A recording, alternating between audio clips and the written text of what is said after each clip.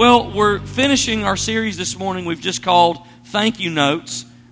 We started it last week, and we kind of set it up by looking at some Jimmy Fallon's. How many of you know the Jimmy Fallon segment, Thank You Notes? How many of you are familiar with that? Great. You're going to love what's next. This is inspired a little bit by Jimmy Fallon's Thank You Notes segment. And basically what his segment is about is writing thank you notes for things that he's thankful for, but he's not really. He's really writing thank you notes about things that frustrate him, but he writes it in a way that makes it sound like he might be grateful, but he's really not. How many of you get sarcasm? Yes? Okay, only half of you. I'm not sure if the other half are being sarcastic. I'm not sure how that works. But let me show you a clip so you have an idea what that's about. I was running a bit behind today, so I thought if you guys wouldn't mind, I'd just like to write out my weekly thank you notes right now. Is that cool? Is that you guys mind? I know I'm taking your time. You guys are awesome. I really, really appreciate that. Thank you.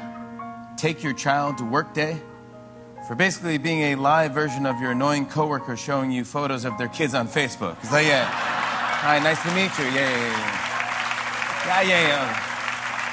Y'all see a trick? I don't know. Yeah, I'm going to the bathroom. Thank you. Full House, X-Files, and Coach for all getting reboots. Or as Steve Urkel put it, can I do that? You probably can. Yeah. Why not? NBC. Might as well bring it back. Thank you. Day of the week pill containers for being advent calendars for old people. What day is it? That's the best one. Is it Wednesday? It's almost Sunday. I can't wait. That's some of that new hot sauce at Taco Bell. Thank you, friends who have destination weddings, for basically saying, please pay us to ruin your vacation. That's right.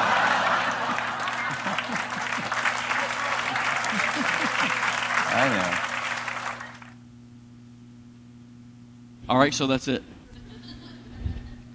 Super funny. Look, it's funny to kind of poke fun at the things that frustrate us or maybe we don't think about until somebody highlights it for us.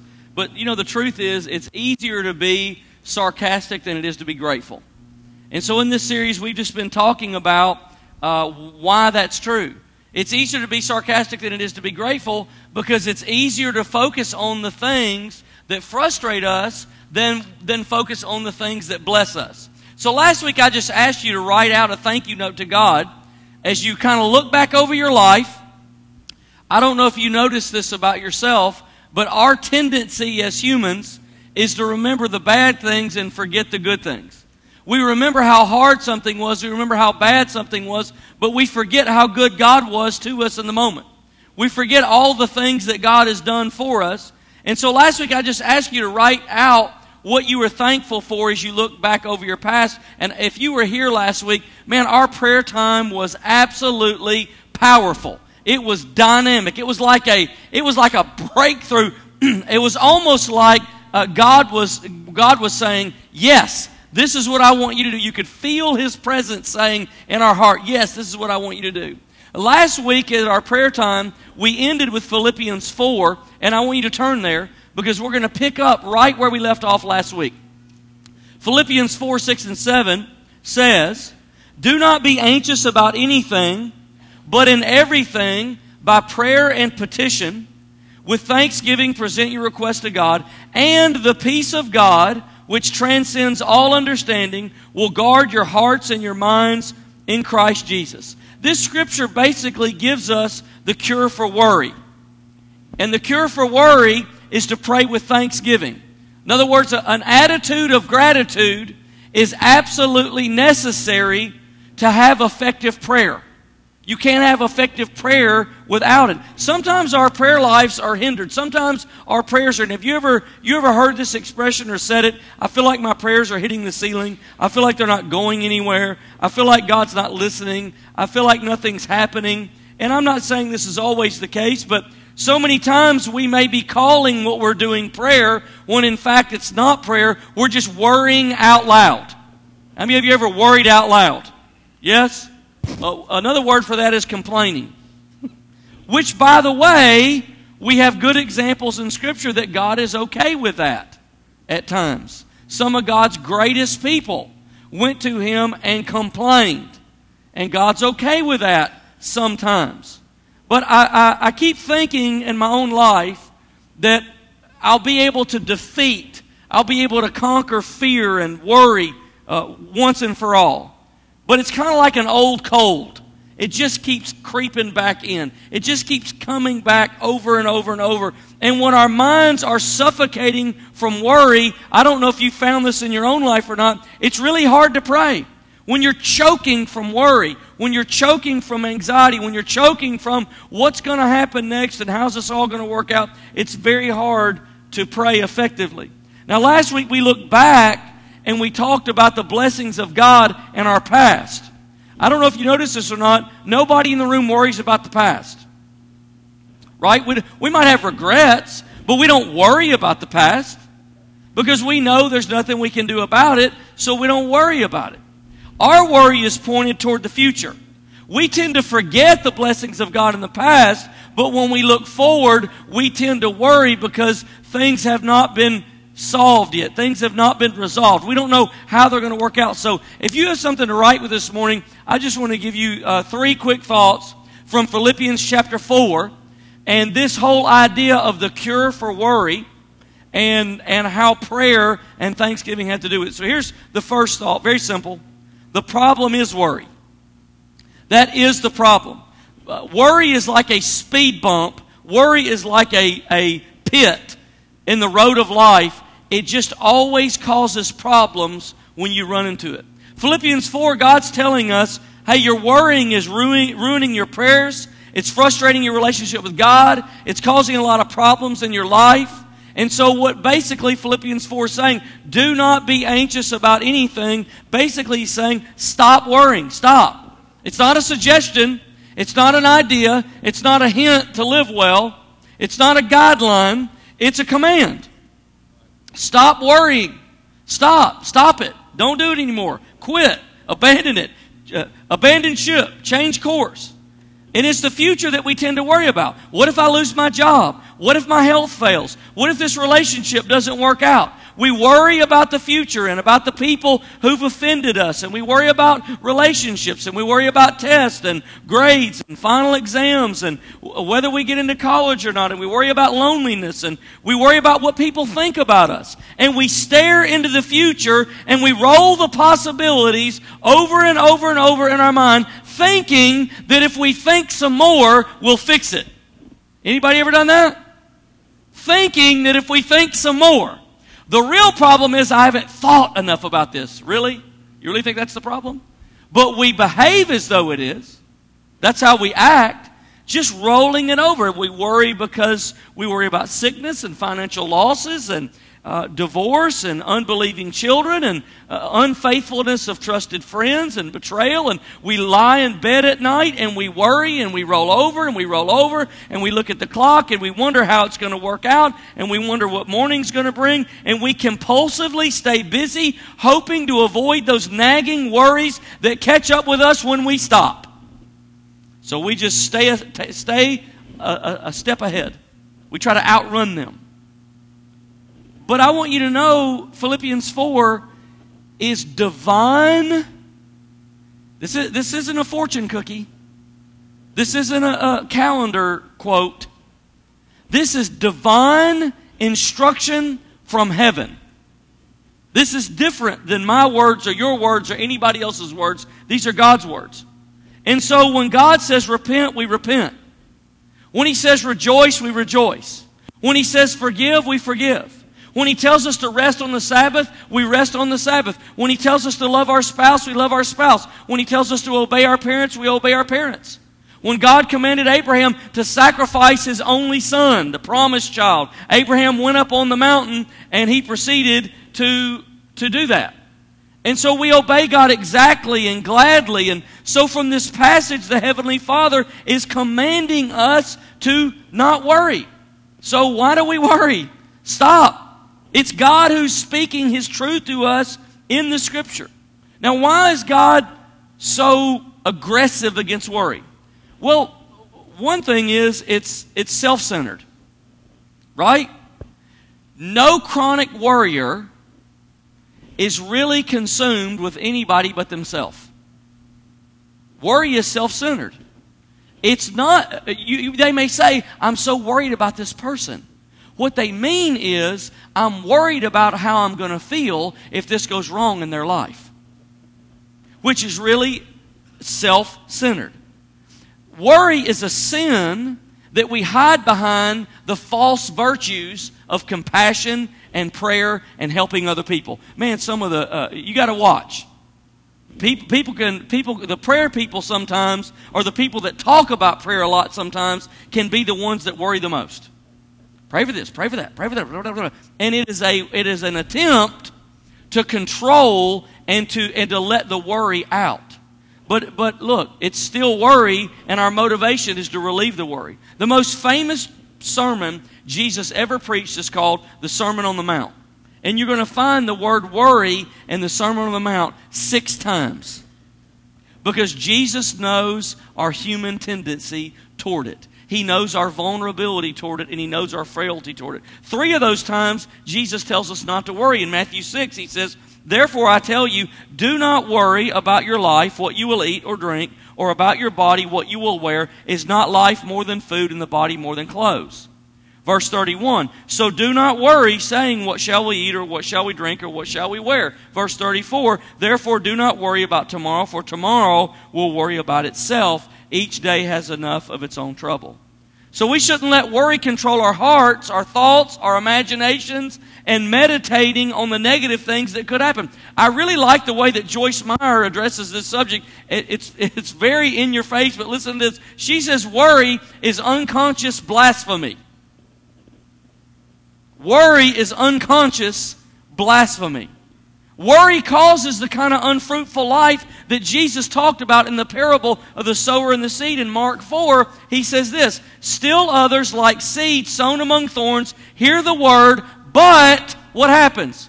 But the worries of this life, the deceitfulness of wealth, and the desire of other things come in and choke out the word, making it unfruitful. You want to live an unfruitful Christian life? Live a chronic worrying life. I promise you, worry will hinder and shrink and limit what God can do in your heart and in mine. I promise you it will. It will handicap it. It will cripple you. And the work of God will be dammed up, not ever able to advance in your life because so much energy and time is being wasted and spent on worry and worry and worry. In the Sermon on the Mount, Jesus basically said this about worry. I'm just going to summarize the whole sermon. He said, God's our Father, and we're His children. The Father provides for His children, and He knows exactly what we need. We're more valuable to the Father than the birds of the air and the flowers in the field. We're created in His image, and His Son loved us so much that He died for us. Believe in the promise that says, seek first the kingdom of God, and all these other things will be added to you. That's what the Sermon on the Mount, the greatest sermon that Jesus ever preached, says. So the problem is worry. Here's number 2. Here's a solution. The solution is to pray with gratitude. Let's look back at Philippians 4 again. Do not be anxious about anything, but in every situation, by prayer and petition with thanksgiving, present your request to God. When I was a young Christian, I used to wonder, I'd hear people talk about praying, and I used to wonder what I would pray about. You ever? And a lot of times when I talk to people who are younger Christians, they get the concept, I got the concept that I'm supposed to pray, like that's a really important part of my relationship with God. I just didn't know what to say. What do I talk about? What do I pray about? What was a mystery to me? I found out I was in good company because the 12 disciples who were closest to Jesus asked the same question. They said, Lord, teach us how to pray because we don't know how. And then Jesus did several verses just on here's how you pray. I can give you a place to start. What brings you fear? What brings you worry? What are the things that tend to circulate in your mind over and over? Talk to God about those things. Start there. You know why? Because He loves you. He's a good Father, and He cares about you, and He loves you, and He cares about the things that are in your life. Have you ever had one of those moments where one of your kids, those of you who are parents, one of your kids come to you and they open up a vulnerable part of their life and they ask you advice about something that you go, oh, you know, and inside, like you're trying to figure out the right way to answer, but inside something else is going on in you. You're feeling so honored and so affirmed that your son or daughter would trust you with that subject. You're like, wow, I'm like, that's such a big deal to me that you would bring that to me. You're not asking one of your friends. You know, you're not Googling it. Maybe you already have. But you ask me. And that's a big deal that you trust me with a subject that vulnerable. Look, you and I aren't better parents than God is. God wants us as His kids to bring the things to Him that we want to know, the curiosities, the worries, the fears, those kind of things. So Philippians 4 says, stop worrying. How many of you have tried that? Yes. And it just doesn't work, does it? So you go, okay, God, what are you tricking us? Why are you telling us to stop doing something that we can't stop? What do you, grunt? Squint? I mean, what do you, just won't go away. Why won't worry go away? I tried. It's not exactly what it means. You can't just stop worrying. You're not just going to say, therefore today I declare an edict that today will be a worry-free day. 6 minutes later, right? Legion is standing in your kitchen and you are fighting a demon and you're saying, what in the world is this about? You can't just stop worrying. How would you do it? Here's what you have to do, and this is actually what this verse says. You have to replace the worry with something better. You have to replace the worry with something better, and then you will defeat the worry. Psalm 34, verse 3 says, "O magnify the Lord with me, and let us exalt His name together." This word magnify is interesting. In science, we have two main instruments that we use for magnifying something. There's a microscope. Here's what a microscope does. A microscope zeroes in on something tiny and tries to make it look big.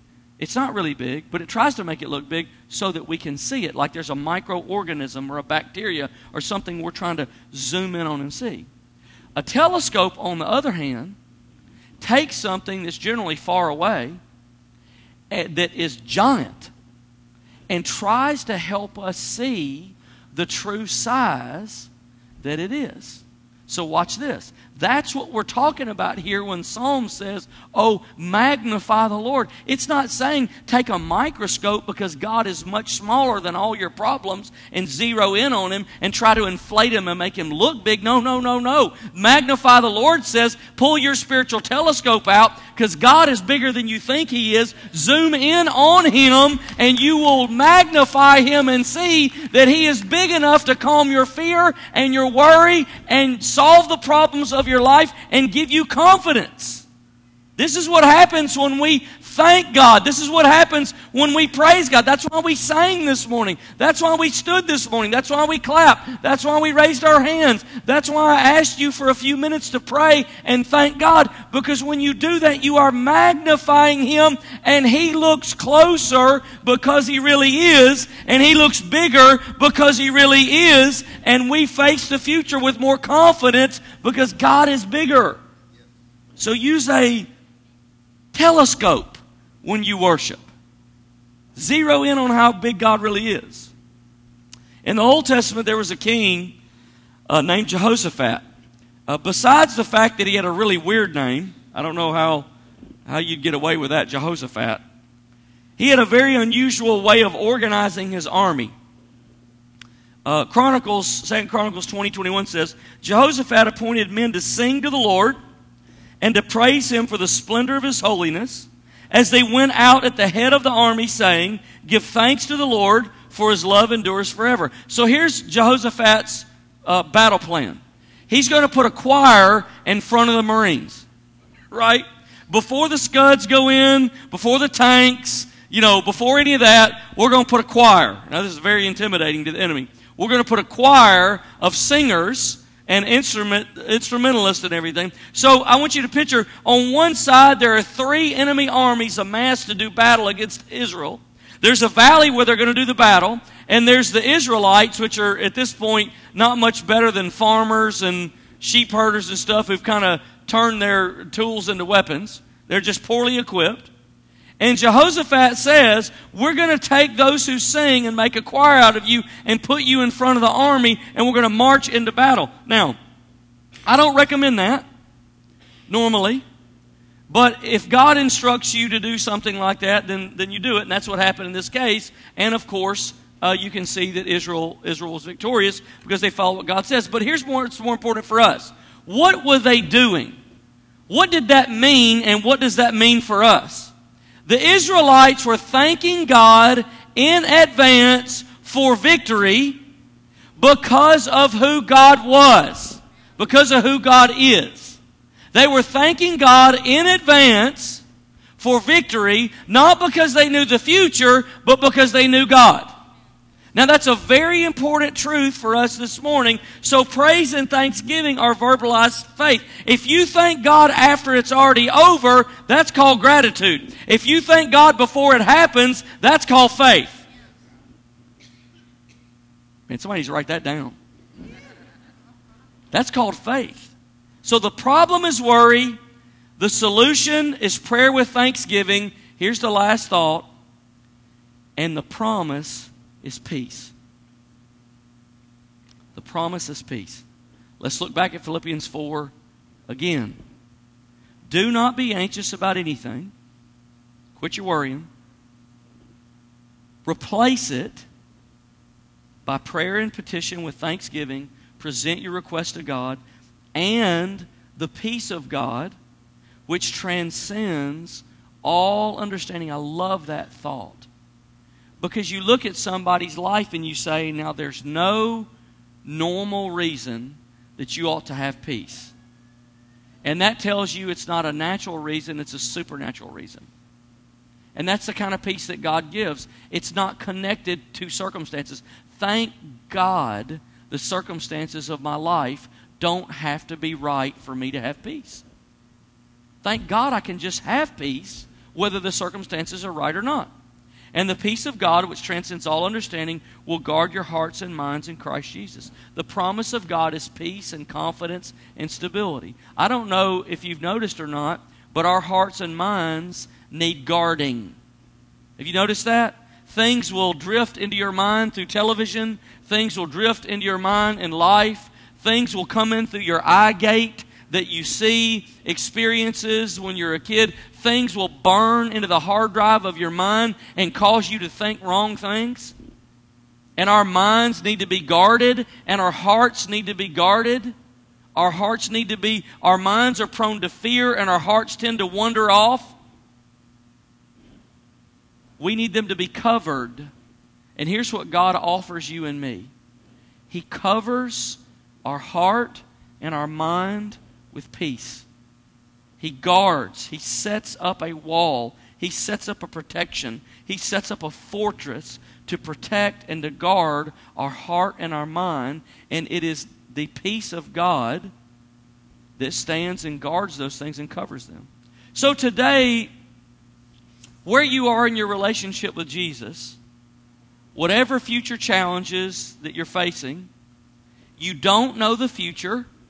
I don't know the future. But you know God's track record. Right? It's like He's done pretty good. You know His track record. If you fish around back in your past, you can see all these wonderful things, like times that God was working that you didn't know it until later.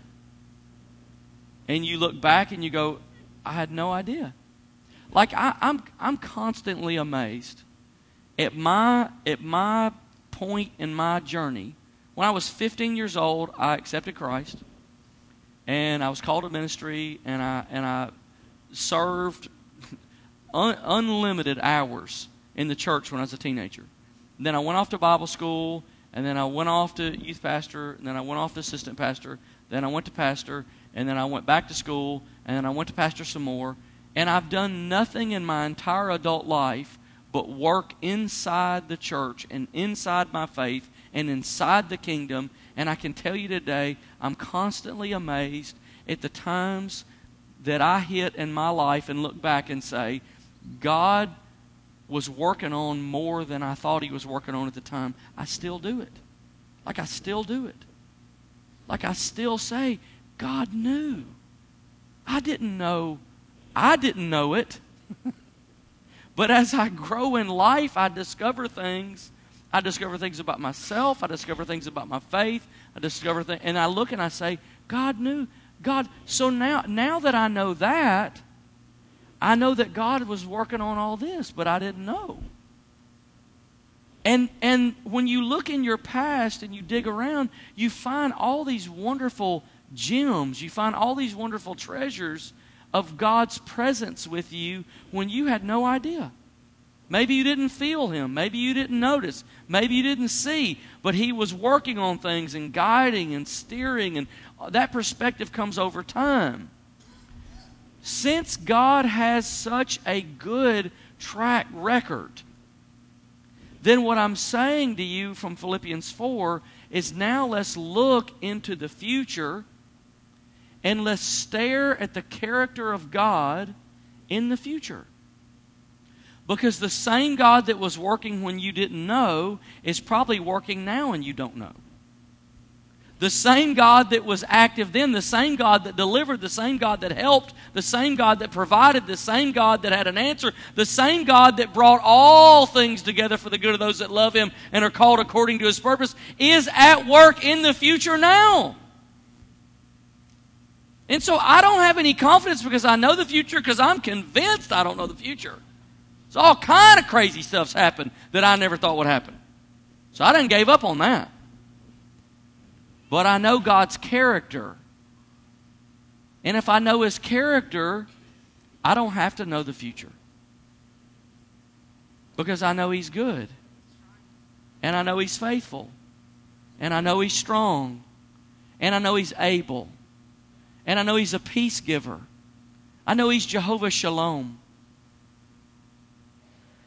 So this morning as we look forward, we're thanking God in advance. Not because we know how everything's going to work out, but because we know it will. Because that's the kind of God that we serve. Maybe you're struggling this morning, and I want to ask the worship team to go ahead and come. Maybe you're struggling this morning. Give you an example. Like, how would this look? How do you replace? Maybe you're struggling this morning finding a job. And so you really got two choices, right? You can either stare at the problem and say, I wonder what's going to happen if I don't have a job next week. I wonder what's going to happen to my future. I wonder how anybody's ever going to hire me if I don't get more experience. I wonder what's going to happen. I'm running out of money. What's going to happen when I'm flat broke? Like, you can stare at the problem, but I'm convinced that staring at it and thinking about it over and over and over, the same thing, the same way, is not helping. It's hurting. It's hurting you. And this could apply to anything. Just pulling something out. Or you can replace your worry with prayer. And you can say, I remember when I needed something and I didn't have it and God provided it. God, I thank you today that you are my provider. I thank you today that although I don't know when a job's coming, I know where my provision comes from. Although I don't know the answer to this situation, I don't know what Monday's going to bring, I know who's going to bring Monday. I know God's character. I know God's heart. I know God has a plan. I know God has a way. I don't know the details, but I know God is faithful. I don't know why this challenge is in my life, but I know God is good. Look into the future and thank God for His character. Replace your worry with His goodness. Replace your worry with thanksgiving. And the cool thing about that is you don't even have to be in a church service to do that. You can do that anywhere. You know why I'm glad that's true? Because worry can come anywhere. It attacks, it assaults. So this morning, here's what I want to do. We're wrapping up a little early. I want to have a prayer time this morning with you. And what I want you to do is I want you to bring the need that you have, to bring the thing, the unresolved thing, bring the whatever it is. And what I actually want you to do this morning is I want you to thank God in an act of faith. God, I don't know what's going to happen. I don't know the answer. Man, when I was preparing this message, there was an area of my life that I realized I've only worried about. Like that's it. That's all I've done about it. And I was so convicted. I said, oh, God, you're right. You're right. Because there's so many pieces to our life in this complicated age. And I realized, I said, Lord, I'm going to start to thank you, and I'm going to start to proclaim your character over this. I want you to take the character of God, and I want you to lay it flat on top of whatever that need is. And instead of worry suffocating you, God's character will suffocate it. And so this morning as we pray, here's what I want you to do. I want to ask you to stand. I want to ask our prayer team to come. If you just prepare for prayer this morning. Here's what I want you to do this morning. When you come to prayer, I only want you to do this. I just want you to say, would you agree with me that God is faithful? You're just taking an act of, you're taking a step of faith. It's not a step, it's an action. You're acting in faith. You're saying, I'm going to act like God is who He is. I'm going to get my telescope out this morning and I'm going to bring that big God close to me. And I'm going to state by faith, today I believe that you are good. Today I thank you that you are good. Today I thank you that you're a provider. Today I thank you that you're a healer. Today I thank you that you're Jehovah Shalom. Today I thank you that, God, you're a planner. None of this caught you off guard. I thank you that He who began a good work in me is going to complete it until the day of Christ Jesus. I thank you today that you're a finisher.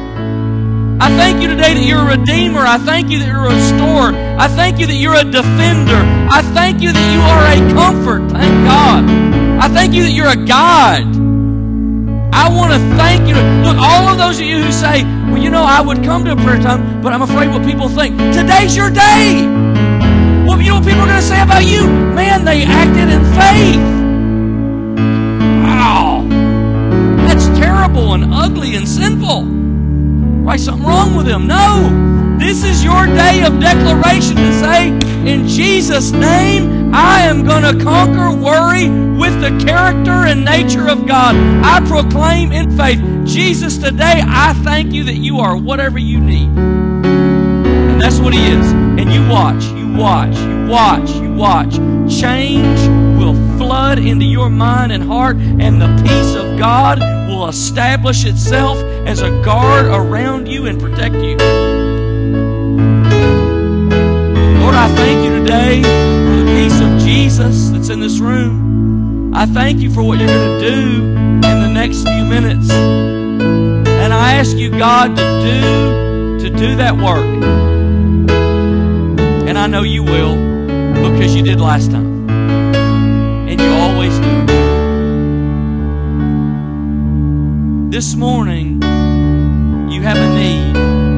You have a prayer request. You have something that you've never brought to God, or something you've brought 100 times. I want you to bring it this morning. I just want you to say, would you agree with me that God is my provider? Would you agree with me that God is my healer? Would you agree with me? And the prayer team is just going to stand in agreement with you.